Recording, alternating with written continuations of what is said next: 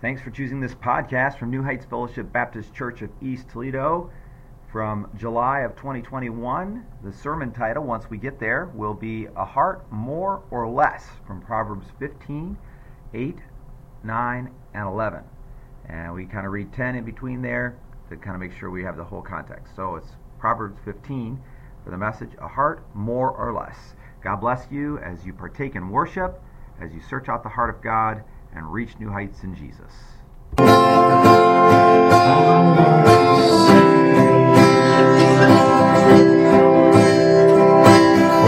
the eyes of my heart, Lord. Open the eyes of my heart. I want to see you. I want to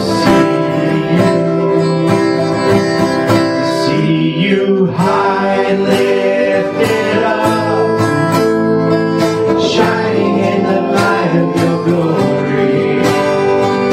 Pour out your power and love as we sing holy, holy, holy. See you high and lifted up, shining in the light of your glory. Pour out your power and love as we sing holy, holy, holy.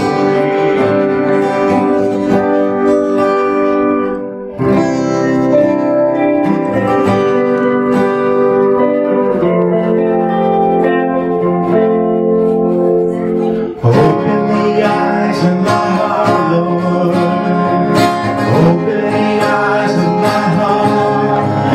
I want to see you. I want to see you. Open the eyes of my heart, Lord. Open the eyes of my heart. I want to see you. I want to see you high and lifted up, shining in the light of your glory. Pour out your power and love as we sing holy, holy, holy. See you high and lifted up, shining in the light of your glory. Pour out your power and love as we sing holy, holy, holy. Holy, holy, holy. Holy, holy, holy. Holy, holy, holy. I want to see you.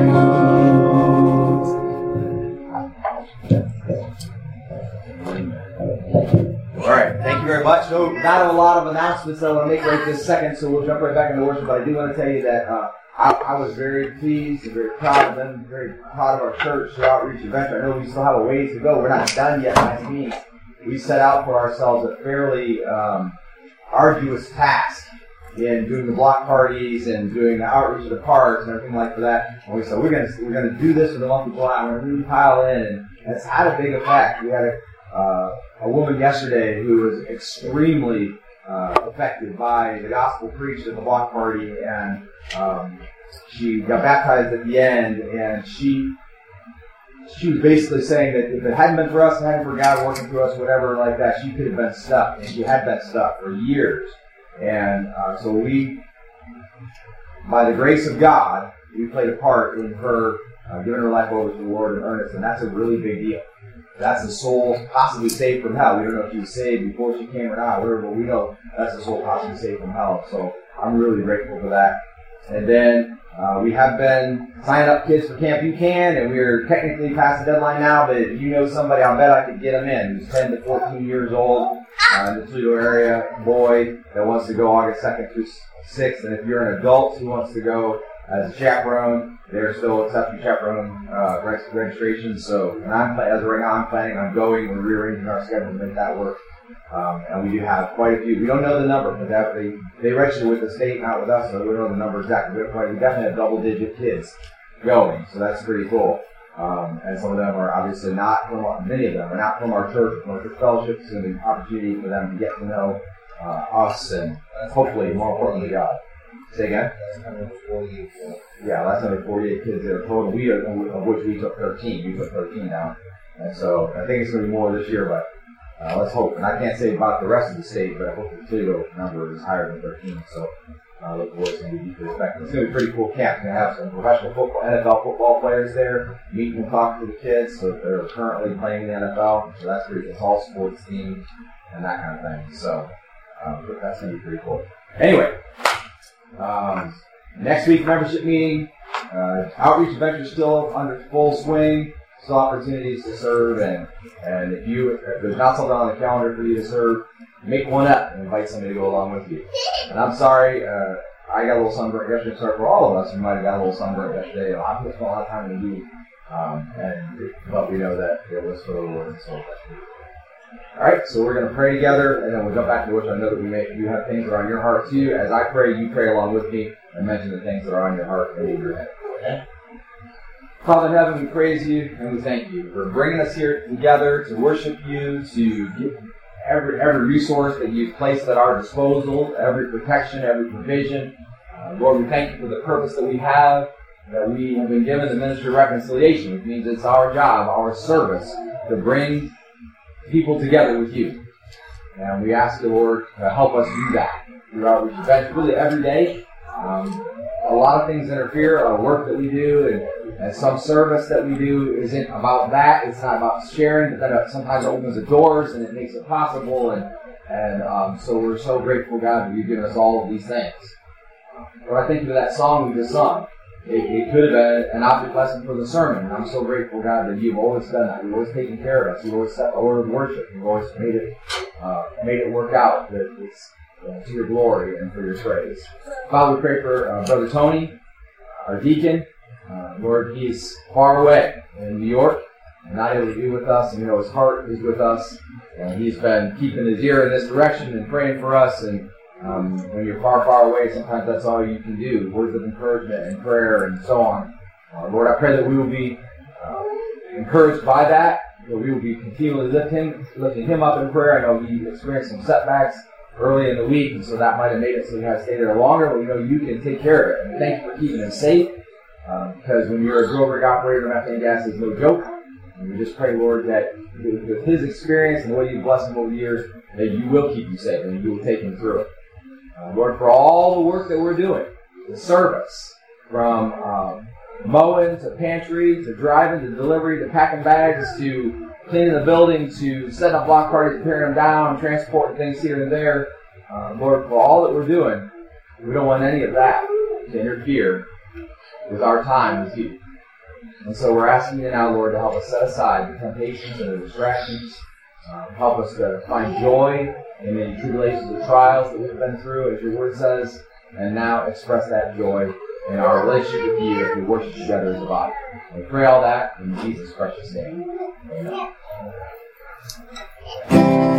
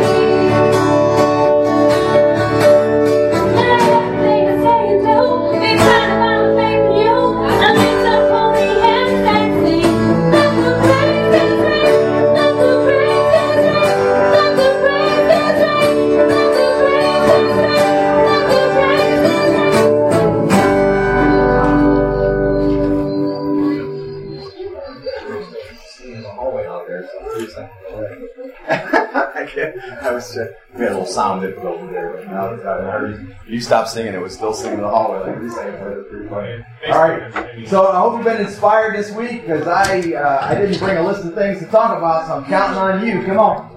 How's the Lord been touching us this week? Brother Tony, take it. So I always say, get connected. God's big. He's got a big family. I got a family that's just as good as his family. Wednesdays I go there for a prayer service once a month, and they call it the Nugget. And they have a Nugget, but they share this cool devotion. It's from Dr. Paul Tripp. If anybody wants this text where I can send it to you, it's so really, really, really, really good. And the kids, if you want me to break it down from a kid level, come see me. I got some cool pictures too I can show you. Always come over. I got some awesome encouragement. This is what it says. It's called Let Me Not Forget. It says, Dear Lord, let me not forget the lavish blessings that have defined my life. Let me not forget the new mercies that greet me every day. Let me not forget that whatever I'm facing, I never face it alone. Let me not forget your incredible patience and your long-suffering love. Let me not forget your strength that meets me in every moment of weakness. Let me not forget your constant provision and vigilant protection. Let me not forget the forgiving grace that covers all my sins. Let me not forget my inclusion in your kingdom of righteousness and love. Let me not forget the wisdom and guidance of your righteous commandments. Let me not forget the comforting and convicting ministry of your Spirit. Let me not forget the glory of your creation and how it reminds me of you. Let me not forget that my story has been included in your great story of redemption. Let me not forget that you have provided everything I need for life and godliness. Let me not forget that no trouble can come my way that is outside of your rule. Let me not forget that your generous grace should silence my boasting. Let me not forget to forsake my glory for the greater glory of you. It's almost there. Let me not forget that you welcome my confession. Thank you for your stimulating company. It's been constructive. Not at all. Pleasures of... Go ahead. Do that last one. Yes. Let me not forget that you welcome my confession. It's got to be repeated. And never respond with disgust. Let me not forget to live every day in light of the glories to come. Let me not forget the majestic gift of the wisdom of your holy word. Let me not forget the illumining and empowering presence of your Spirit. Let me not forget that your conviction is a sign of your mercy. And there's three more. Let me not forget the gift of your church with its fellowship and instruction. Let me not forget my eternal identity as a child of God. And let me not forget that my sin and suffering will someday be no more. And it says, Dear Lord, let me not forget the lavish blessings that have defined my life. Bless the Lord, O my soul, and forget not all his benefits. Psalm 103:2. God bless Paul David Tripp. Of course, Paul David Tripp is a lot older than he was before. And so he's been through a lot. And so I encourage everybody, get out there, get to know people. You just, never to say, God's telling you, stay so close here, Steve. I'm telling you, go out those doors. You're going to be blessed by others. You know, like I was so blessed if I didn't go out there. I mean, this is still just, I'm meditating on this daily. It's so awesome. So I'm just glad I could share it with you. If you want a copy, I can send it to you. And like I said, kids, if you didn't understand it, come see me, and let's enjoy the Lord together. Amen. Okay, who else? Jason? And Tommy. So, yesterday at the block party, I know that when we first started out to the block party, it was a big experience to the church, so we still have been doing the block party. And the thing I like about it is that every single year, or every block party, there's something new being added on. Like, let's go back to when the first block party of this month, there was a dunk tank. And there was so many people there that liked the dunk tank, saw the dunk tank, even got to try the dunk tank out. And there's been stuff added on to our block party every single year we've had one. We've always found a way to add some like a new special thing on. And I'm thinking that, like yesterday, we had the baptisms. We had that giant silver tub. That was a new add-on, and I really like the block party because of that. There's always something new. I just found out this week that Brother Jeff Sheldon from Eastland Baptist Church in Bryan, Ohio, him and his family are coming to our block party at the end of the month, and his wife and daughter are here doing face painting. And they do face painting in a way that they can share the gospel with the kids at the same time. So that'll be cool too. Yeah. Another way, each time, different way. Always thinking creatively, hopefully, for love on people. Good words. Okay, Tom, you're up. You got a video? Yeah, I have a song band called Nothing More. They're not really a Christian band, but they do have a song with a message. Okay. At this point, there were a couple of additional songs we don't have the copyright to off YouTube that people felt spoke to them, and also additional one or two inspirational moments. So we cut those out because they didn't come through clear enough for the podcast. If you're really interested in those things, you can either join us for service so you don't miss out on any piece of the podcast. We almost always have to cut out some small part because it doesn't come through clear or something like that. And also, you can watch us live on Facebook at New Heights Toledo. Facebook at New Heights Toledo. God bless you. And back to now the message.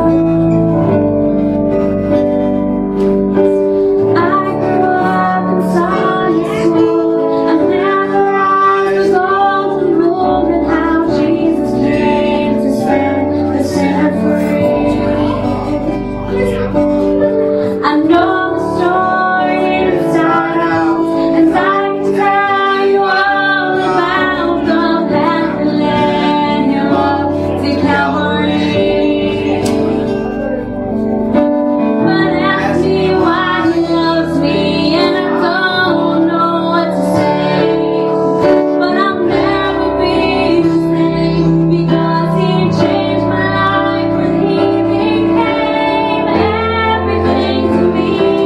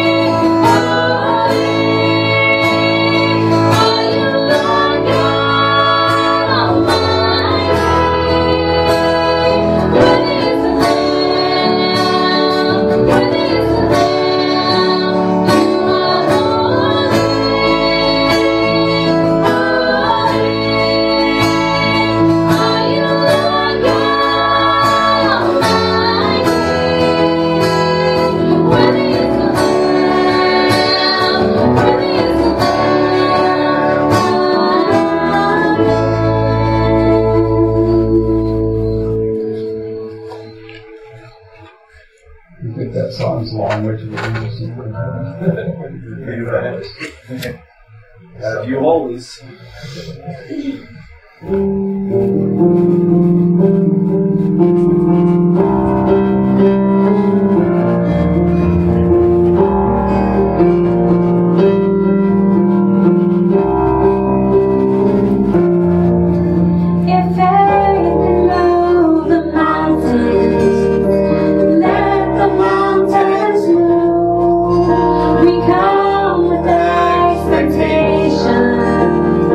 Waiting here for you.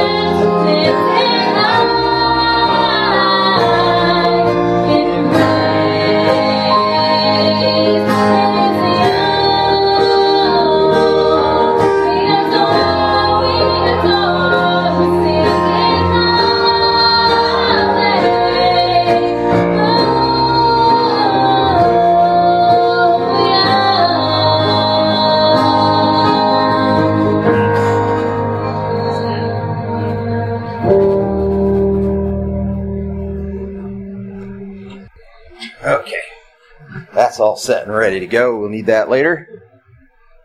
What is he up to? It's a little bizarre. All right.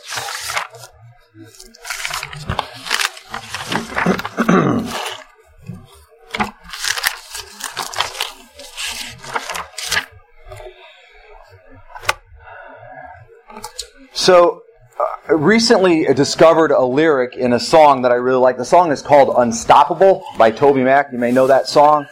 There's a lyric in there that says, it's better to burn out than stick to the shade. Anybody familiar with that lyric at all? Yeah, I got a couple of nods. Toby Mac song. It's better to burn out than stick to the shade. Okay? The whole idea of the song Unstoppable is that we're going all out for Jesus, we're living for Jesus, we're doing the things Jesus would want us to do and all that kind of thing. And one of the lyrics that he sings is, it's better to burn out than to stick to the shade. Now, if you're kind of like a hard rock fan or a music fan in that genre at all, you might kind of recognize that a little bit. It's similar to another lyric. And actually, one of the lead vocalists of the band Nirvana left a note in 1994 when he committed suicide. And he wrote in that note to his fans and followers and band members, it's better to burn out than to fade away. And that note, which comes from a lyric of another rock song, hit his followers and the people that loved him very hard. Because essentially he was saying, I've burned out and I'm taking my own life because I got nothing left or whatever. So I was comparing the two lyrics. And I'm thinking to myself, okay, it's better to burn out than stick to the shade. Yeah, go out there, live for the Lord, do the things that God would have you to do, and it might be hard. You might spend yourself. You might wind up feeling beat up a little bit, persecuted, suffering, that kind of thing. But still better to do that than to just kind of like hide and not live in the light and not be a God's servant, representative, that kind of thing. I thought, yes, definitely agree with that lyric. Still sticking with that. Better to burn out than to fade away. And well, just taking the lyric, just the words, and I'm going, better to burn out. So it still could be living for the Lord, still the same thing, than to fade away. Then kind of like just cease to exist or no longer have a place.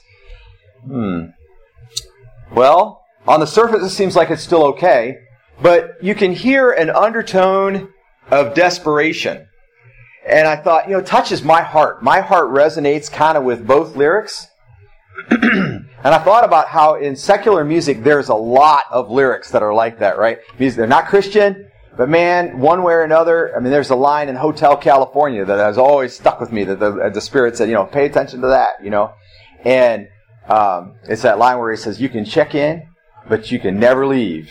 Right? And I thought, that's, Paul says, I will not be mastered by anything, right? And this idea of, so there's a lot of lines in different songs that still resonate. And the reason that is because all human beings have a heart, right? And our hearts they're lions. They're mighty. They're powerful. They're life-changing. If you unleash your heart, that's when people discover a passion or whatever, you literally can drive yourself to the brink doing that which you believe is right. You will push yourself to the absolute last limit. And a lot of people who then wind up empty if they don't know the Lord have taken their lives because they've been doing their own lives because they've been doing what it was that they wanted to do, and they've been doing it with such passion because their heart was driving them that they literally wound up with nothing left.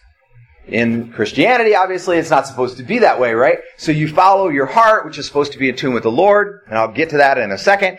And as you spend your energies, God fills you up from the inside, and you're able to keep going and doing what it is that you're called to do.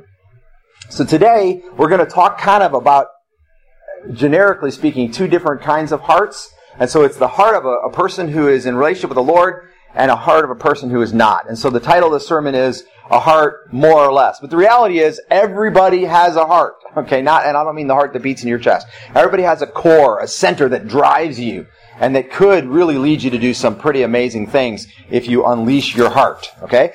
Grab your Bibles if you would. Give me a hoot, a holler, amen, something as we go to Proverbs chapter 15. Amen. This is God's Word, and we're going to let it speak to us, I hope. And whether I get it right or wrong, I believe that if you trust in the Lord in these moments as we hear from His Word, that we will be changed into the likeness step by step into the likeness of His Son. Proverbs 15, I'm actually going to read 8, 9, and 11. I guess I'll read 10 too. It doesn't contradict or anything. It just doesn't fit quite with exactly looking at the heart per se. It's more like the kind of the failings or the negative that comes out of not looking at the heart. Okay, so Proverbs 15:8 says, "The sacrifice of the wicked is an abomination to the Lord, but the prayer of the upright is His delight." Now I want you to remember, don't forget, Solomon was a very wise man, and he observed the universe in the way that it works. So when he is saying a sacrifice of the wicked, Solomon he's not able to look at the heart of a man and know if he's wicked. Okay? But that's exactly what he's attributing in character to that person. He's saying that heart is wicked. That heart is desperate and troubled. Okay? So, the sacrifice of the wicked, a person whose heart is in that condition, a person who is continually in sin. Because wicked means like you're sinning and you want to be sinning, right? You're not doing what God wants you to do and you're continuing in that. So he says the sacrifice, that's the gift to God of the wicked, is an abomination. That means it's detestable. God hates it. It's disgusting to God, to the Lord. That's the creator God of the universe. And then he says, but the prayer of the upright, again, Solomon would not have the ability to look at the heart to see if someone is righteous or upright, but he says the prayer of the upright is His, that's God's delight. God loves it. It's sweet smelling, a good taste, a good feeling. God likes it when we lift up our prayers if we are upright. So even though he is not able to observe the condition of the person's heart, he can say that the condition of the person's heart leads God to react this way to what that person does. The sacrifice would be detestable to God if the heart is wicked, if the person is wicked, like rotten at the core, if you will. And the prayer would be delightful to God, would be loved by God, if the person is upright, if their heart is in the right place. So he can observe that that's true, even though he cannot observe the heart of the person. Then verse 9 says, the way of the wicked is an abomination. In other words, the way being the choices that they make. Again, see that the wicked means their heart is kind of rotten. It is an abomination. It means God finds it detestable. He hates it. It's disgusting to him.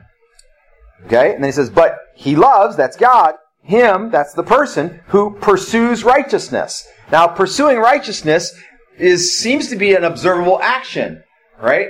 The heart may pursue and yearn for righteousness. I submit to you that all hearts yearn for righteousness, right? Your heart wants to be right, and when it drives, it wants to know that it's driving in the right direction. It has a need for that. But this is observable. The pursuit of righteousness is observable. If a person is taking certain steps, let's say if they're repenting, if they're open about their failures and trying to change, if they're taking classes to be better at what it is they're trying to do, and you can see a pursuit of rightness, okay? And that's observable by anybody.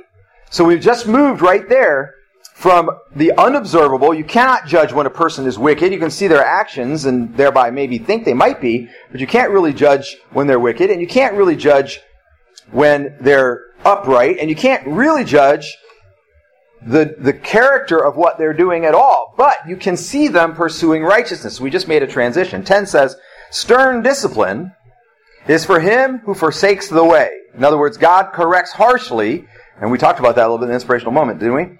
Corrects harshly the one who has left the way of God behind, who says, okay, no, I'm going to go my way, not the way that God wants me to go, even though they kind of know it. They say, oh, I'm done with that, I'm going over here. And then he says, he who hates reproof will die. In other words, if you refuse to be corrected by God, you get angry at God because He's correcting you, and won't be put back on the right path, then you will die. You'll be separated from God. Verse 11, Sheol and Abaddon lie open before the Lord. And so in other words, God can see into the netherworld. God can see in the spiritual realm, and He can see into hell. Right? He can see it clear as day, like you or I would be in person. Not like on TV, but in person. He can see it clear as day.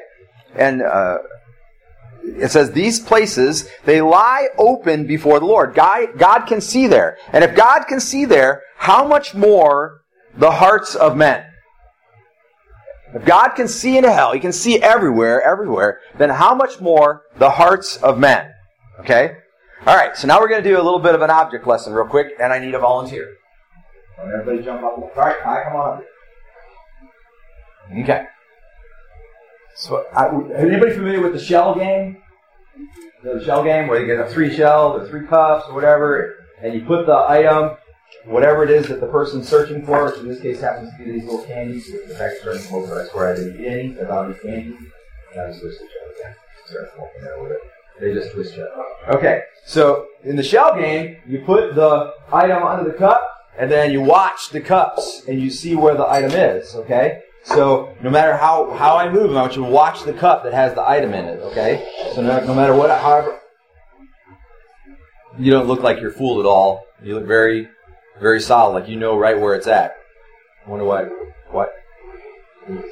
Okay, well I'm going to move real fast. Okay, don't watch for a minute. Look away. Okay? All right. Okay, now I want you to pick the item that has the cup in it. Can you do it? Or that has the candy in it. Can you do it? Okay, show me which one it is. Point to it. Okay. You're right! Amazing. You can have that. All right, thank you. You can have a seat, please. Okay, very good. All right, so that was really easy, wasn't it? The shell game, the whole thing about the shell game that makes it so hard is it's opaque. You can't see through, right? Not for God. That's not the way it works. God can look directly into our hearts. He knows. So when you go, well, I'm going to go do something good for God, but your heart is not right with God, your heart is not in it doing what it is that you're doing for God or because of God's word. God can see that. This is no joke. So when you go to sacrifice, you give, you might pile on, you might do something really heroic, you might suffer. You might pray and somebody might get miraculously healed. You might prophesy and talk the word of God. And people might go, wow, that person's really speaking and the Spirit is moving through them. And they might, everybody present might believe that you're doing something incredible for God. But God knows. God knows if your service is really for Him. God knows if your heart is really right. That's what Proverbs was explaining to us, even though Solomon could not observe whether or not a person was wicked on the inside, whether or not a person was upright on the inside, and so on. He can't observe the character of their heart. He could still make this assertion that if the character of a person's heart is not right before God, that God finds their sacrifice abominable, detestable, disgusting. And like, I'm serving, I'm singing the songs and whatever. I'm putting my hands up and everybody thinks it's going to be great and whatever. But if your heart is not with the Lord, if your heart is not right, God finds that disgusting. Now, there's a whole bunch of reasons why that might be true. But notice that because Solomon could observe the character of God and who He is, even though he cannot observe our hearts or anyone's hearts, he could still say that God, because of who He is, would find that sacrifice of an unrighteous man or of a wicked man abominable. Okay? In 1 Samuel 16, if you're following along in your Bibles, please flip there. 1 Samuel 16. And somebody's going, oh, I know this story. 1 Samuel 16, classic story. It's the early days of David, basically, who would become King David. It's before the David and Goliath story.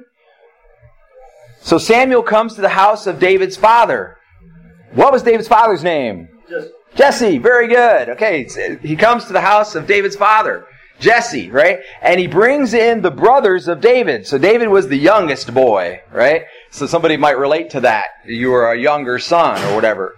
David was a young boy, and he was most of the time in the fields tending the sheep. There we go. He was most of the time in the fields tending the sheep. And in verse 6, Samuel has come to pick the new king of Israel. And so he says, bring before me your sons, right? And then in verse 6 it says, then it came about when they had entered that he looked at Eliab and thought, surely the Lord's anointed is before him. This has got to be the one. He's the older brother, Eliab. He's quite the guy. Look at him. He's bold. He's strong. He's courageous. Look at him. But the Lord said to Samuel, do not look at his appearance or at the height of his stature, because I have rejected him. For God sees not as man sees, for man looks at the outward appearance, but the Lord looks at the heart. Then Jesse called Abinadab, made him pass before Samuel, and he said, neither has the Lord chosen this one. Next Jesse made Shema pass by, and he said, neither has the Lord chosen this one. Thus Jesse made 7 of his sons pass before Samuel, but Samuel said to Jesse, the Lord has not chosen these. And Samuel said to Jesse, "Are these all your children?" Now you got to know he knows the answer already of that question, right? But he says, "Are these all your children?" And he said, "There remains yet the youngest, and behold, he is tending the sheep." Then Samuel said to Jesse, "Send and bring him, for we will not sit down until he comes here." Samuel was looking for a man whom God would find favor on. He was just listening to God. He was just listening to God about who was the right guy. And how was God judging the sons of Jesse? He was judging them by their hearts, not by their actions. Were they good workers? Maybe. We got a little bit of an insight into the life of some of the older brothers, because they accuse David of wickedness when he comes there and starts talking about, will someone not fight Goliath? Because they're going to be rewarded like that, and they accuse him of wickedness. So we realize there's contention between David, and I'll tell you right now, you could assume that if there's contention between a man of an upright heart and somebody else, no matter what the purposes of that person appear to be, if a person of an upright heart has contention with another person, you can pretty much assume that that person's intentions are wicked. If somebody is trying to live for the Lord and do what God would have them to do, and somebody else is attacking them, whether or not they say it's for a right reason, whether or not they say that person is bad, whether or not they say that person has said something they don't like, whatever, you can assume that this person appears in all appearances, if they truly are living for the Lord, and it's godly as far as you can assess, and this other person is attacking them, it is entirely probable that this first person is upright and the second person is wicked. You can't know for sure because you can't judge their hearts. But you better be safe and not join in on the wrong side of the debate, which is going on every day. People are bringing out the faults of someone. And as they bring out the faults, you don't even know if they're telling the truth. If you're looking from afar, you don't know if someone who is alleging someone else's faults is telling the truth or not. God is a judger of the heart. God doesn't look at what's on the outside, but He looks at what's on the inside. God chooses based on what's the inside then. So, if we're going to decide what's an upright heart and a wicked heart, at least for ourselves, because you can't really judge it for somebody else, then the question is, what is God looking for? Were these like bad guys? I mean, did they like make false sacrifices? Did they steal the tithes and offerings? And we don't know any of that. So when God looks at the brothers of David and He says, nope, nope, nope, nope, 7 times. Hard-working, potentially honest, raised by a godly man, brothers of David, and He says no about every single one of them. What is God looking for? Well, the answer is essentially God is looking for faith. But He's not just looking for faith in the sense that I think I believe, right? That would be mental faith, right? And a lot of times we run into that on the street, or we're talking to people, or witnessing, or whatever, and say, yeah, I believe. People say, yeah, I believe. My mind ascends to this truth. I accept this as true. But He's looking to faith at the crucible, at the point at which it's put into practice. Remember, your heart is like a lion. It's a warrior. It wants to leap right out of your chest and touch everybody around you. And when a small child is hurting or whatever, we were at setting up for the block party, and there was a child carrying a chair out. And the child carrying the chair out tripped over the curb and fell, and there was no serious injury. But there were like 4 people that flocked around that child to make sure that child was okay. And there was somebody extending a hand, and then there was another person trying to help her up. And people, your heart, when you see people hurting, your heart just wants to jump right out of your chest and do something about it. If your heart is right by God anyway, if you have an upright heart, if your heart has become chastened, or is it mildly wicked, or is distant from God, then you're like, oh, that's not my problem. Right? Do you drive by accidents on the side of the expressway and feel like praying for the people? Do you pray that maybe through that terrible tragedy that they're going through, that God will somehow come closer to them? Or do you say, well, thank God that's not my family, and just keep right on driving? Because the heart, the beat that beats in your chest is more about fixing the problems of your life than it is about caring about what people are really going through. Our hearts are like lions, they're roaring. They're soldiers, they're powerful. The thunder roars every time you think about doing what it is that your heart is really made to do. There is the crucible. That's what He's looking for. He's looking for the faith of God that unleashes your heart to do what it is that you really are created to do. Which is, of course, to glorify God. Which is, of course, to stand up for what's right. Which is, of course, to be just and honest. Paul wrote in 1 Timothy 6, which I'm flipping there. If you want to go with me, you can. 1 Timothy chapter 6, toward the back of the New Testament, in the T section. And I didn't mark this, so we'll get there. There it is, 1 Timothy. 1 Timothy chapter 6. And he says it this way. Now he's talking about, I'll back up a few verses. I'm going to focusing on 11 and right following, but I'm back up a few verses so we understand the conversation. all the way back to 7. For we have brought nothing into this world, so we cannot take anything out of it either. And if we have food and covering, with these we shall be content. Talking about, this is speaking against kind of like greed, covetousness, desires, right? Which, by the way, that is definitely the area where the heart can have a problem. And that'll get your heart going in the wrong direction, for sure. But those who want to get rich fall into temptation and a snare and many foolish and harmful desires, which plunge men into ruin and destruction. For the love of money is a root of all sorts of evil, and some, by longing for it, have wandered away from faith and pierced themselves with many a pang, or many trials, many troubles, many pains, right? 11. But flee from these things, you man of God. In other words, run away from that. Don't be involved with any of that. And we'll see kind of maybe what that is. And he says, and pursue righteousness. Remember, this is notable. This is observable. You can do this. You cannot save yourself. Right? If you have been already saved, this is a practice. As man of God, pursue righteousness. Right? I want you to think about what's right and go after that. And you say, oh man, today I'm going to bed and I feel like at 2 o'clock today I had the opportunity to do what was right and I didn't do it. So tomorrow, when that situation arises, what do I need to do today to be ready so that same situation arises tomorrow? I'm ready to fix it. I'm ready to do what's right. Right? I blew right by that person. I didn't make any difference in their life today. I didn't tell that person about Jesus. I didn't give of my time, my talents, my money, whatever today. I had an opportunity to do that. And I didn't do that. Well, what do I have to do now that I didn't do that then? That I have to change, correct my course, train myself, whatever. That's pursuing righteousness. And he says, man of God, flee from these things, these other things that become priorities. And instead, you pursue righteousness. Remember, this is observable. You can observe it about yourself. You can observe it about others. You can see people pursuing righteousness. It doesn't mean that they have the right core. It doesn't even mean that they're saved. Right? They could be doing miracles, and it wouldn't mean that they're saved. But you can see them pursuing righteousness.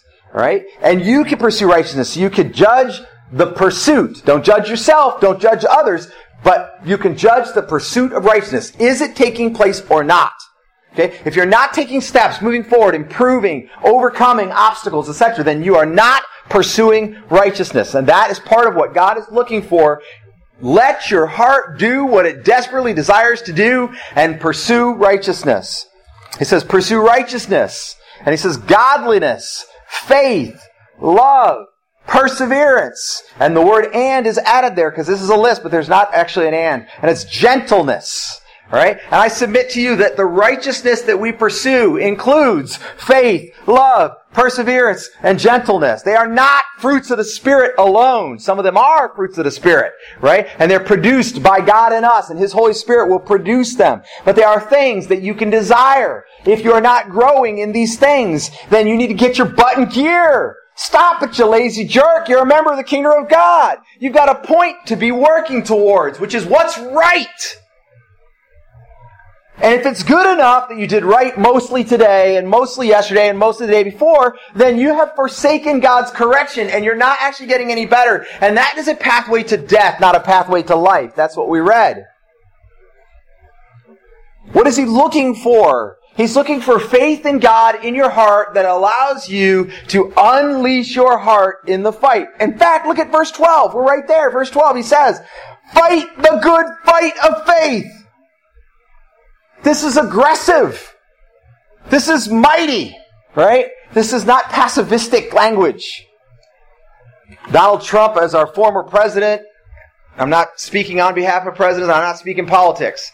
But one of the things he was consistently charged with was that he used rhetoric. Now, amazingly, my experience is that all politicians use rhetoric, right? And they'll say things like, we're going to fight for our country, right? We're going to stand up for what's right. We're going to take back our nation. Now, someone would say that's insurrectionist language. I submit to you that in the kingdom of God, that is insurrectionist language. There has never been an inch of ground. There has never been a seedling or a coin that God didn't want to use that the enemy did not also try to claim.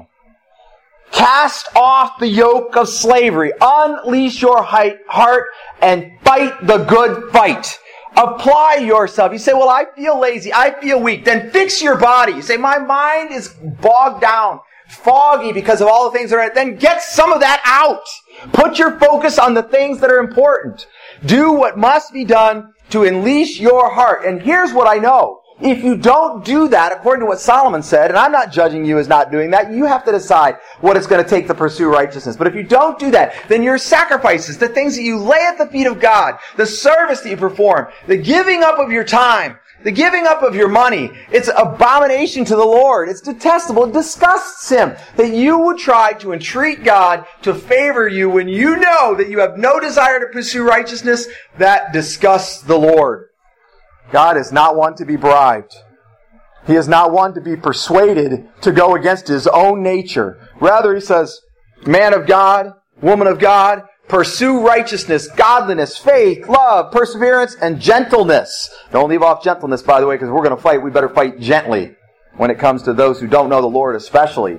Right? Still be gentle. I know you're going to be aggressive. You're going to unleash your heart. It's going to be convicting. At times it may feel merciless. But you have to be gentle. You have to be gracious. Right? It's grace seasoned with salt. In 12 he said, fight the good fight of faith. He says, take hold of the eternal life to which you were called, and you made the good confession in the presence of many witnesses. In other words, you told a lot of people that you're serving Jesus. And now he says, now take hold of the fight. Right? Take hold of the eternal life that you have been called to, that you profess to have. Here's what I think is happening in the kingdom of God more often than not. I think people go, well, I'm saved. Now I'm holding on to family, I'm holding on to money, I'm holding on to the blessings that God gave me, and when God provokes my heart, when God pricks me, I'll give it. I'll use it. I'll always decide in favor of doing what God would want me to do. As long as God tells me to do it. Except what? God already told you to do it. God already told you to put it on the line. He gave you a whole book that speaks about Jesus Christ beginning to end and His salvation, the salvation that God would provide. What was God looking for in the heart of David? He was looking for faith that would unleash David's heart to become a man after God's own heart. Which means He was looking for a man who would trust in the way that God would make, which means essentially He was looking for David to be a Christian. Not just a person who has professed the name of Jesus Christ and has everyone else believing that they're saved, but on fire, unleashed, unstoppable, better to burn out than stick to the shade, Christian. That's what he was looking for. And I submit to you that that's what David became. And because he became that, because he was acceptable to God as that, David was able to defeat armies. Saul killed his dozens. David killed his thousands. And did David really kill them? Or did God do it through him? David would certainly have said, God did it through him. What was he looking for? He was looking for a faith in the heart of a man that will unleash his heart into the battle to pursue righteousness, godliness, faith, love, perseverance means you don't quit, and gentleness means you do all of that with kindness, with love, with a little bit of sweetness. Even when you have to say, hey, that's wrong, you say, hey, that's wrong. You can do better. God loves you. I love you. We can do this. Come on. Fix it. Change it. Move on. That's how God treats us. Yes, does God say stop? Yes, God says stop. But He doesn't say stop like you do to a small child. They go, oh, they want to just fall down and bawl, right? He says stop, and then He says, okay, now listen, this is what we're going to do. This is the way we're going to go. I'm encouraging. I'm lifting you up. I'm holding your hand. I've got this. I'm willing to make this happen. And if your heart is a heart like that, unleashed for God, then your heart will be found acceptable to God. And then your sacrifices will be acceptable to God. And your praises will be acceptable to God.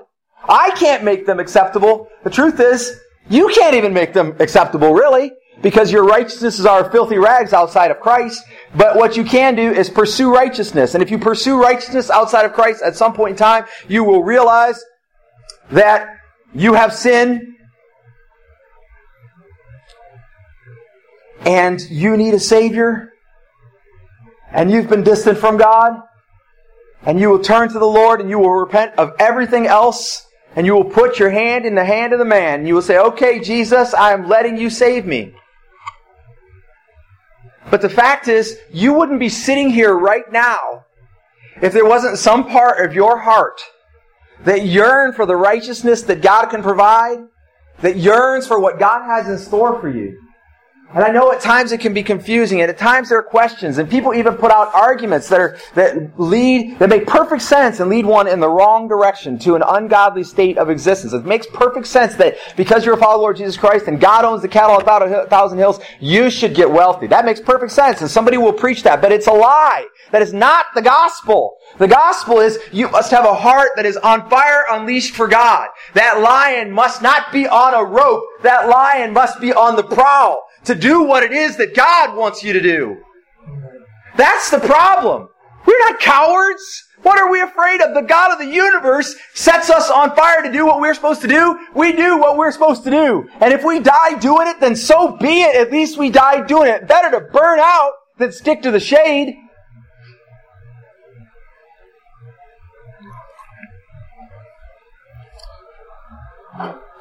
But we need a little bit of practical too. Because the truth is, what I'm really saying is, you need a heart of rightness. And the fact is, you get that through Jesus Christ, and then you continue it out of willful choices of your own making. But I know there are people in the world who say that if I have any part in my ongoing salvation, if I have any part in my following of the Lord, that's not really salvation. That's what they'll say. But that's not what the Bible says. You can't save you, it's true. You can't work to be saved, it's true. But once you are saved, you have a regenerated heart. Your heart yearns for the righteousness that you can become. Don't make that mistake in that 2 Corinthians 5:21 where it says we become the righteousness of God through Christ. Not we can have. People always quote it as we can have, but that's not what it says. It says that we would become. He made Him who knew no sin to be sin for us, that we become the righteousness of God through Him. Become. Your heart will consume your whole being. It is the heart of a creator.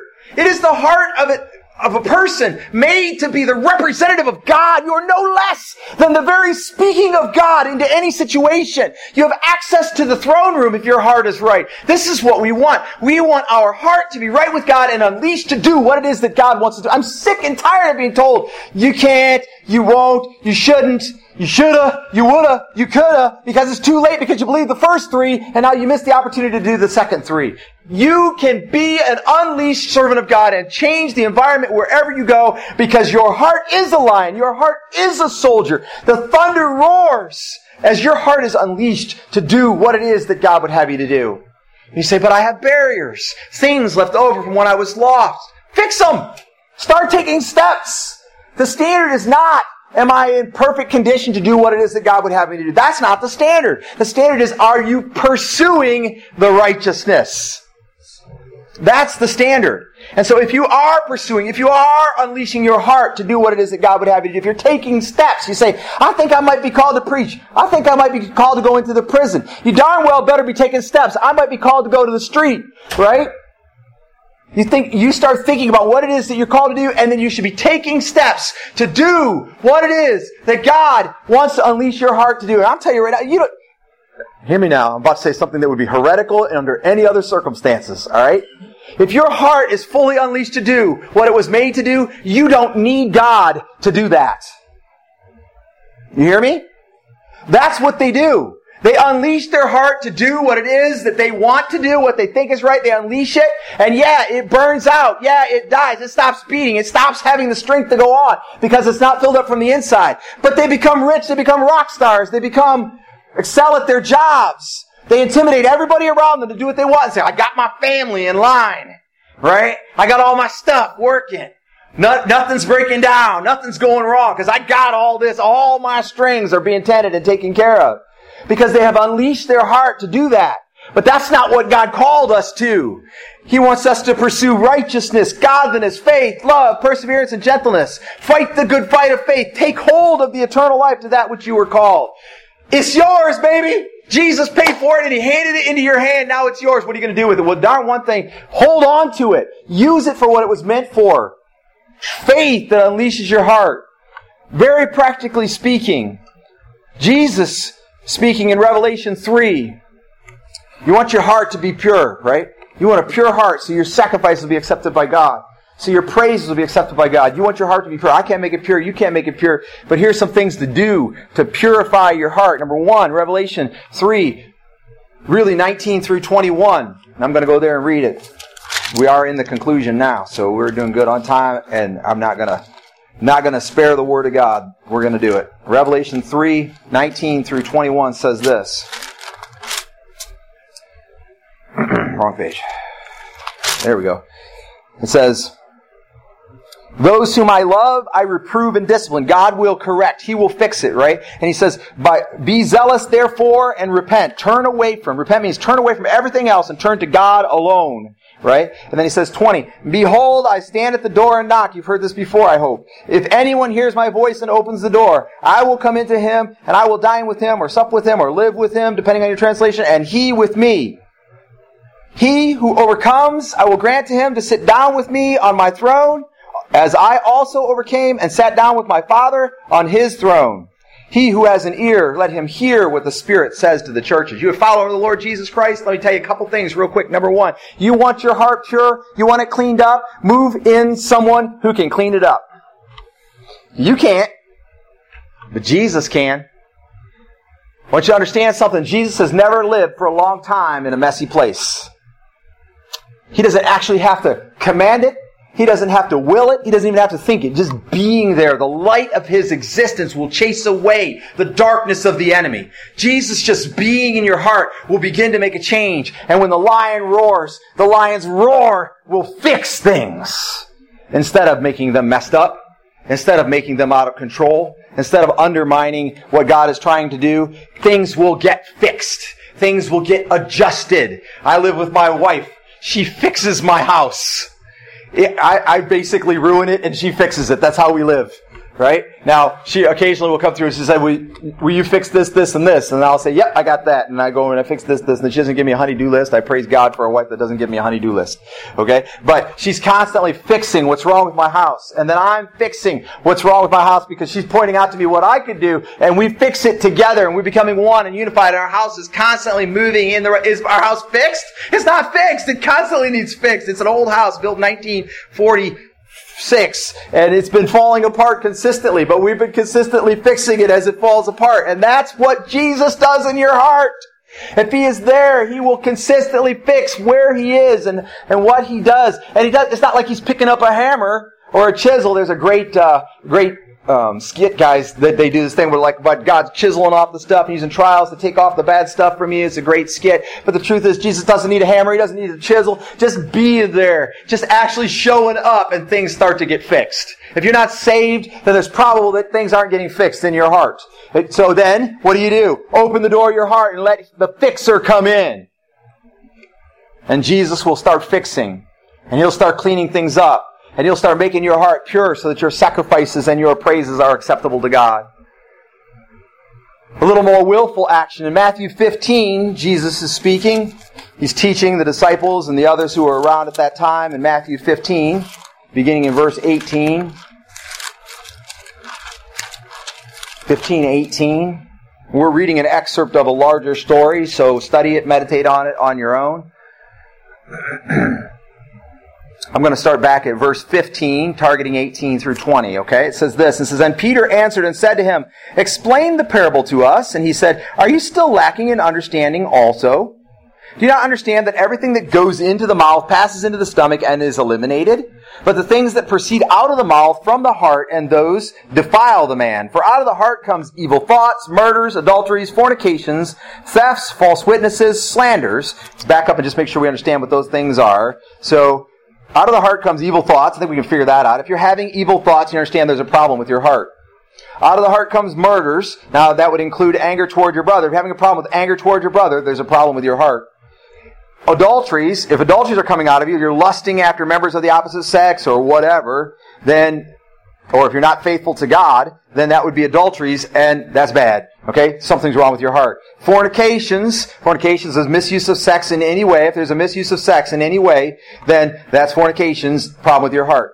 Thefts, you stole something, you take something that doesn't belong to you, that's thefts. That's a problem with your heart. False witnesses, you bear witness to something that isn't true. It's kind of like lies, but it's more than that, right? Slanders, you say bad things about other people. That's definitely lies about other people in specific. And then 20 says, these are the things which defile the man, but to eat with unwashed hands does not defile the man. In other words, if your actions would be considered bad by God, then you can evidentiarily say that your heart is wrong, is not pure. It is not unleashed to do what God would have you to do. So if you're taking actions that are wrong, then your heart is wrong, right? It's what comes out that is evidence that what's inside is bad. Out of your heart comes those things. They would not be coming out of you. You would not be doing them if your heart was right. Okay? Now, does that mean that when you repent and turn to the Lord and Jesus moves in, that it's automatically, boom, done, you'll never do anything like that again? No, you could be in the state of pursuing righteousness, right? That's what he said. Pursue righteousness and godliness. So if you have this two-pronged problem, one, stuff's coming out of me that's bad. Two, I'm not doing anything to fix about it, then guess what? You're not saved. That's the bottom line. Jesus is not in your heart. Your heart is not unleashed in the way that God is looking for if you would say, number one, stuff's coming out of me that has no place, and number two, I'm not doing anything about it. So very practically put, I'm going to say to you, do something about it. You know what you did that was wrong, repent of it, turn it over to the Lord, and then make steps, take steps, train yourself, discipline yourself, eliminate the possibility, put that thing away, whatever it is, so that you will not do it again. And then, even if you are not righteous on the outside, you'll be pursuing righteousness from your heart. The last one's Philippians 4, also a classic passage of Scripture. Philippians 4, beginning in verse 4. This is the last Scripture of the day. Philippians 4, verse 4.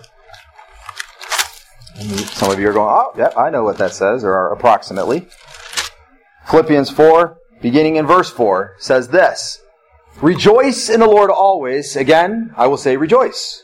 In other words, you've got everything to be excited about. Remember that, hold on to your eternal salvation. You've got everything to be excited about. Rejoice in the Lord always. Again, I will say rejoice.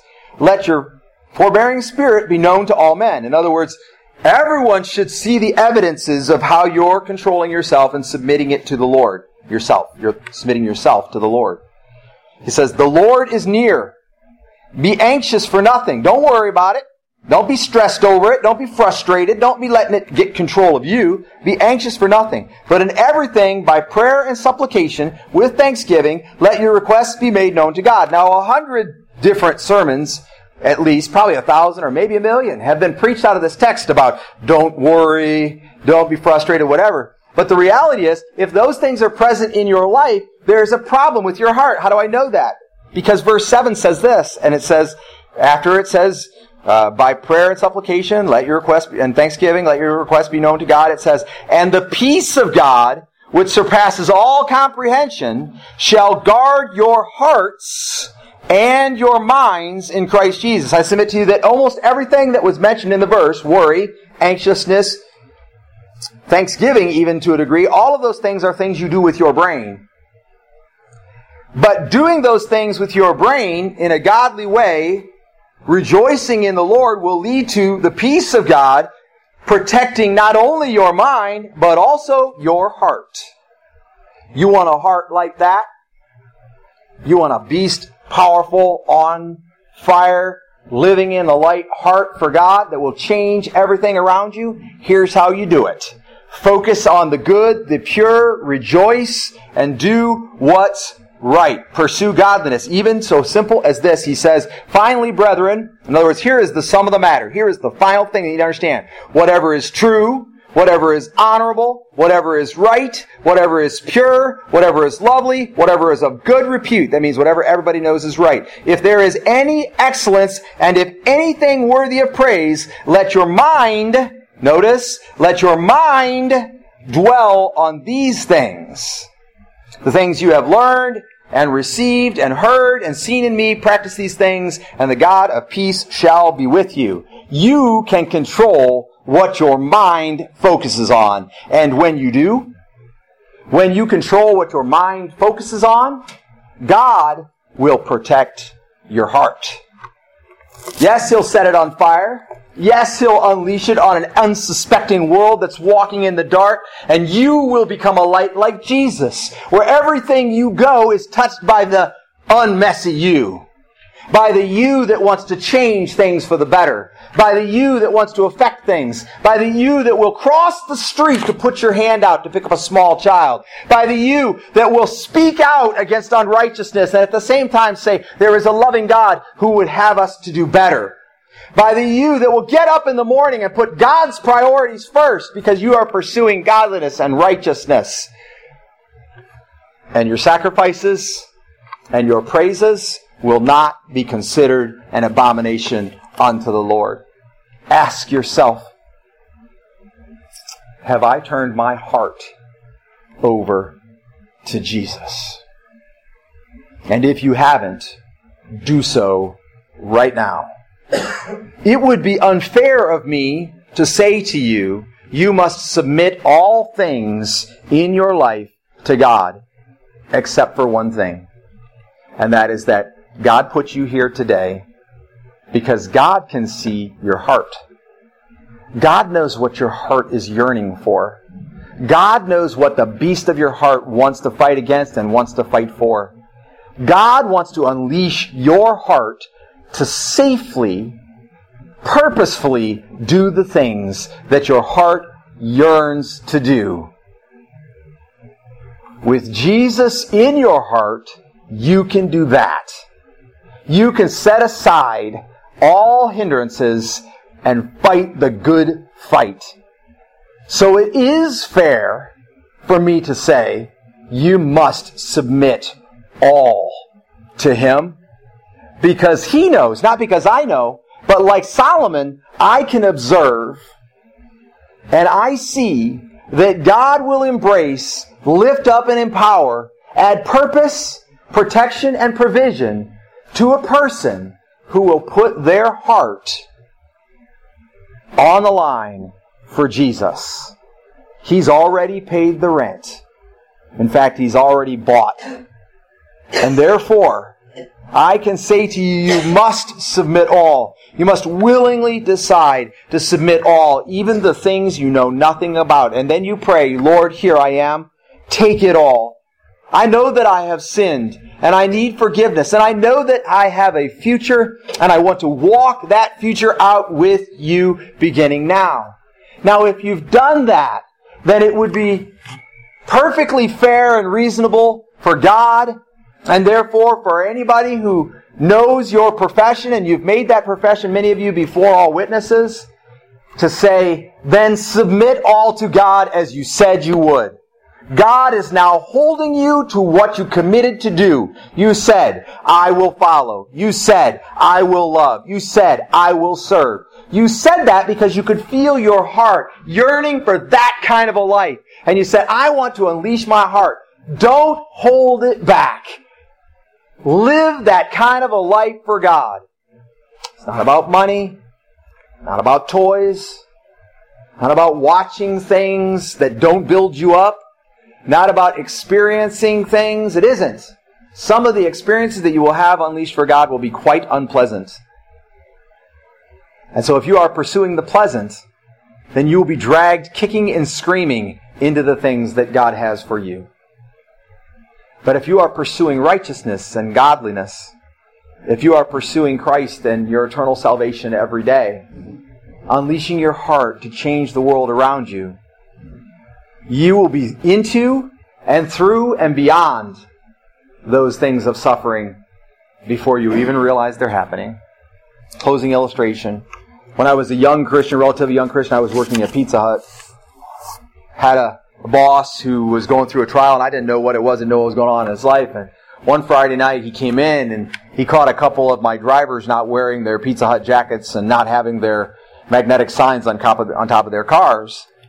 And at the front counter of my pizza, there was no customers in the lobby, but all my employees were working in the building, and we were pretty slow, so there were more drivers. So I had about 15, 20 employees in the building. He proceeded to cuss me out because I wasn't doing my job. Threatened to fire me, mind just in front of all my employees, and whatever. And then he stormed back to the office. The area office was located behind my pizza, and he stormed back there. And I'm thinking like, did I just lose my job? He didn't technically say I'm fired, whatever. And so I walked back there, and he was standing at his desk, and I said, I just got to ask you, what is going on? I don't understand. I really don't understand what's going on right now. I said, my numbers are good. My store's doing well. It's probably the number one store in the district in loyalty and stuff. Everything's great as far as that's concerned. Yes, I know they're supposed to wear the coats, but they don't want to wear the coats, and everything else is great. So I'm kind of like, that's not the biggest issue right now. But, they're all wearing the coats now. They all got their signs on, whatever. I just don't understand. And he proceeded to cuss me out for about 10 more minutes about how disrespectful it was. And one of the things he said was, one of the things you don't realize is, I could do your job without you. I don't need you. I ran $1 million restaurant. I could run this restaurant and 2 or 3 others all in the same week. So I don't run any restaurants right now, so I run your restaurant until I get in. You don't understand is I could do your job without you. And I was young, but I think the Spirit kind of touched me at that time, but I didn't know what was going on. But I said this. I said, I hear all that. I see all that. I understand all that. I understand you can fire me. You can take my job. You can do all that. I said, but the thing what I don't understand is why are you cussing me out? And I said, well, I don't understand why you're behaving this way. And he stopped and he looked down at his desk and he had his face down for about 30 seconds. And as his face was down for about 30 seconds, it must have been a tear dropped from his eye because some water from an unexplained location dropped on the desk calendar on his desk and it went and spread out. When he looked up, he wasn't really crying, but he did a minute later or so, he wiped his face and he said, this is what I just found out. He said, one of your employees has been seeing my wife, and they've been meeting at the bar 2 to 3 times a night, or 2 to 3 times a week. And she says nothing's happening between them, but he listens to her. And so she doesn't want to, she told me today that she's not going to stop seeing him, even though we're married. And when he said that, I thought, that would literally rip my guts open too, And I don't know that I would do what he did as a solution. I said, but it's terrible, and I comforted him a little bit, and I encouraged him, and I said, if there's anything I can do about it, I will, and I will talk to my employee, but I have no say. That's personal time. There's nothing I can do about it, but I can talk to him, and I can explain to him, I think it's wrong. I said, but there was really nothing. I said, but what I can do is I can pray for you.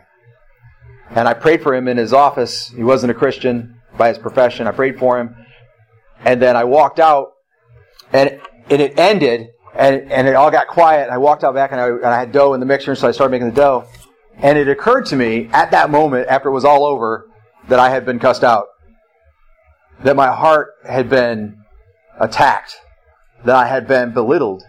That in front of all of my employees, I had been made to look like a fool, a bad employee. But when it was happening, I missed it. I went through it.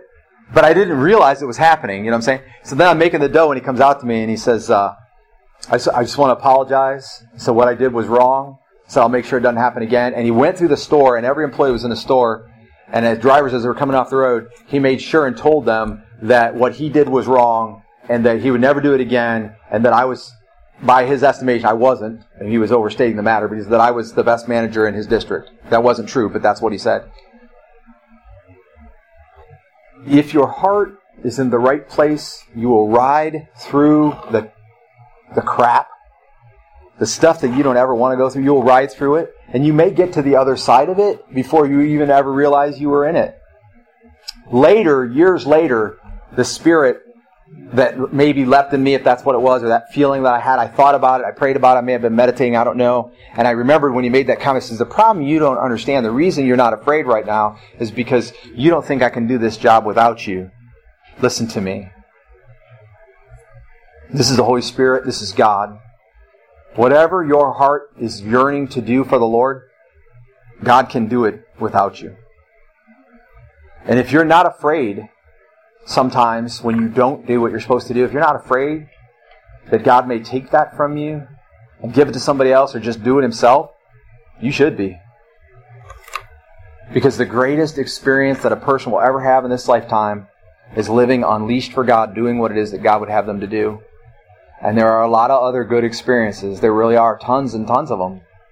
And they choke out the growth of people who live that way. And you will eventually turn your back on what God has, and you will never in this lifetime have that experience. There are only 2 ways. Either you get out of bed every morning pursuing what God has for you, or eventually you leave it behind Your sacrifices and your praises will become disgusting to God.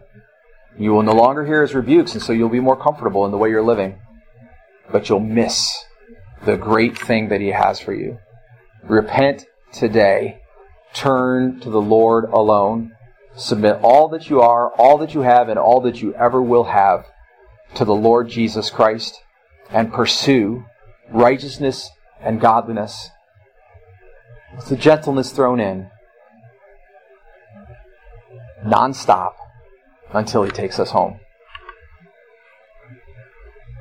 Roar. Roar. Let your heart change your world, because it yearns to. We're going to have a song of invitation at this time. God knows your heart. He knows what's going on in you right now. Have you repented? Have you had to turn from something? Have you submitted to a course of action? Have you said while you're here today, I'm not really saved, but I need to be? You turn that over to God. And you say, all out to you, so open the door, they come in, and He'll start to make things clean and strong. Whatever it is, and after you go to the invitation, you can respond. You sing today. You can make public your decision. Be proud of what God has done in you today. Right? So the praise team's going to come and lead us at this time. Let's see how that goes. You sing? Are we singing? We're singing. All right, let's do it. All right, you stand wherever you are, and you give it over to the Lord. He is our God. He is mighty. Your heart is mighty, and they are a perfect match. Let's do it.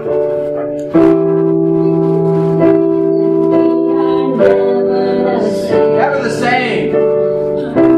We believe that we have life in the name. It's the only way.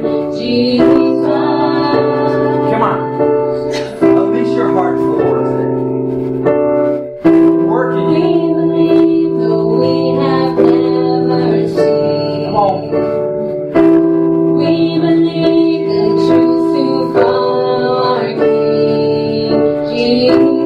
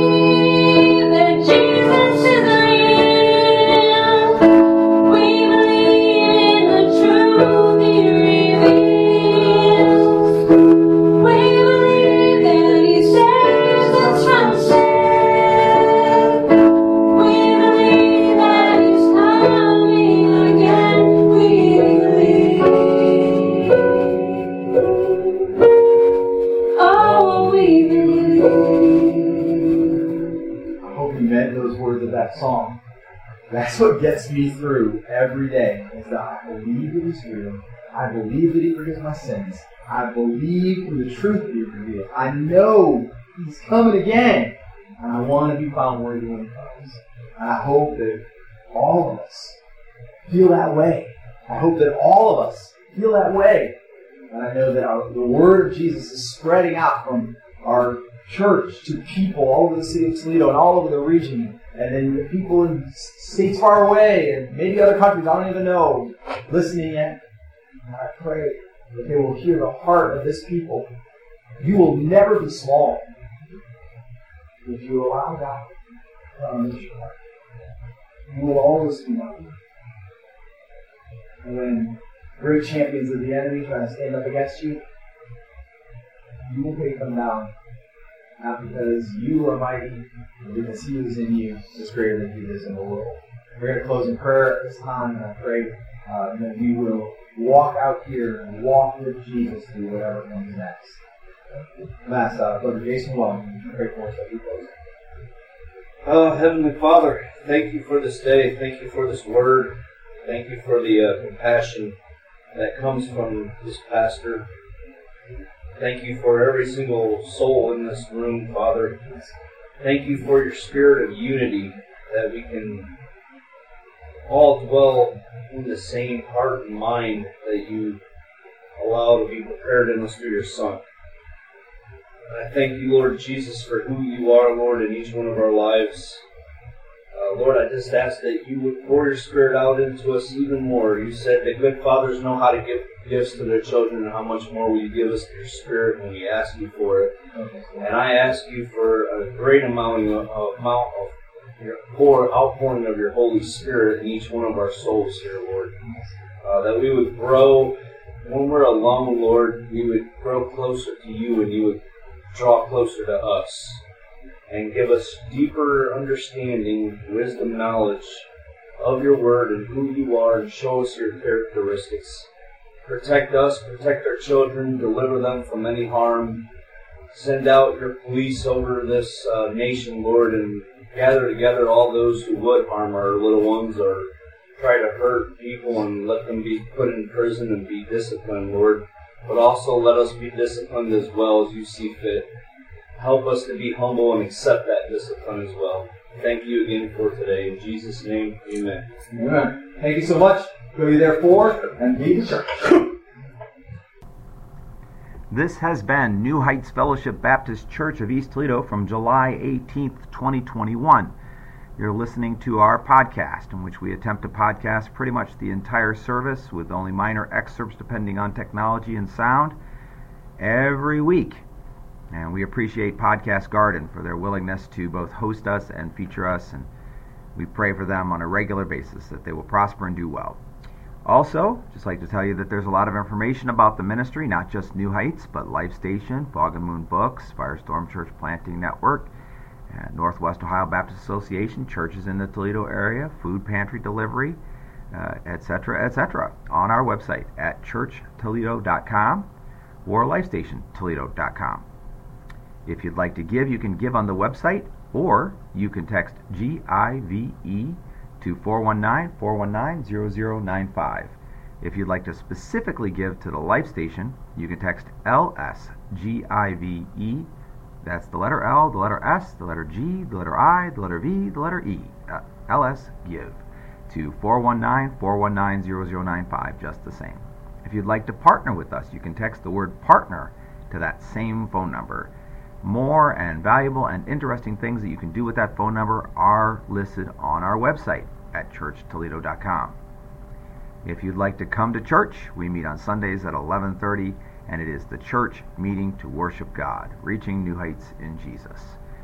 If you're interested in the theme of the church, it's all about the next step in Jesus. If you are a Christian, God has a certain next step for you. He's moving you along a certain pathway to honor Him. Jesus is the way and the truth and the life, and that word way there is hodos, which means road or path. You're on the path of Jesus if you're a follower of the Lord Jesus Christ. And so you're moving on to the next step. And while each person is at a different place, and his next step may be a different step, we can work together to help each other reach the next step. God bless you today. Please do like and follow the podcast and listen to other episodes and tell your friends, send links, do all the good stuff that people do when they approve of something that's on the internet or social media. And we would love to have you as a follower. We'd love to have you as a promoter. And we'd love to have you, most important of all, reaching new heights in Jesus. God bless.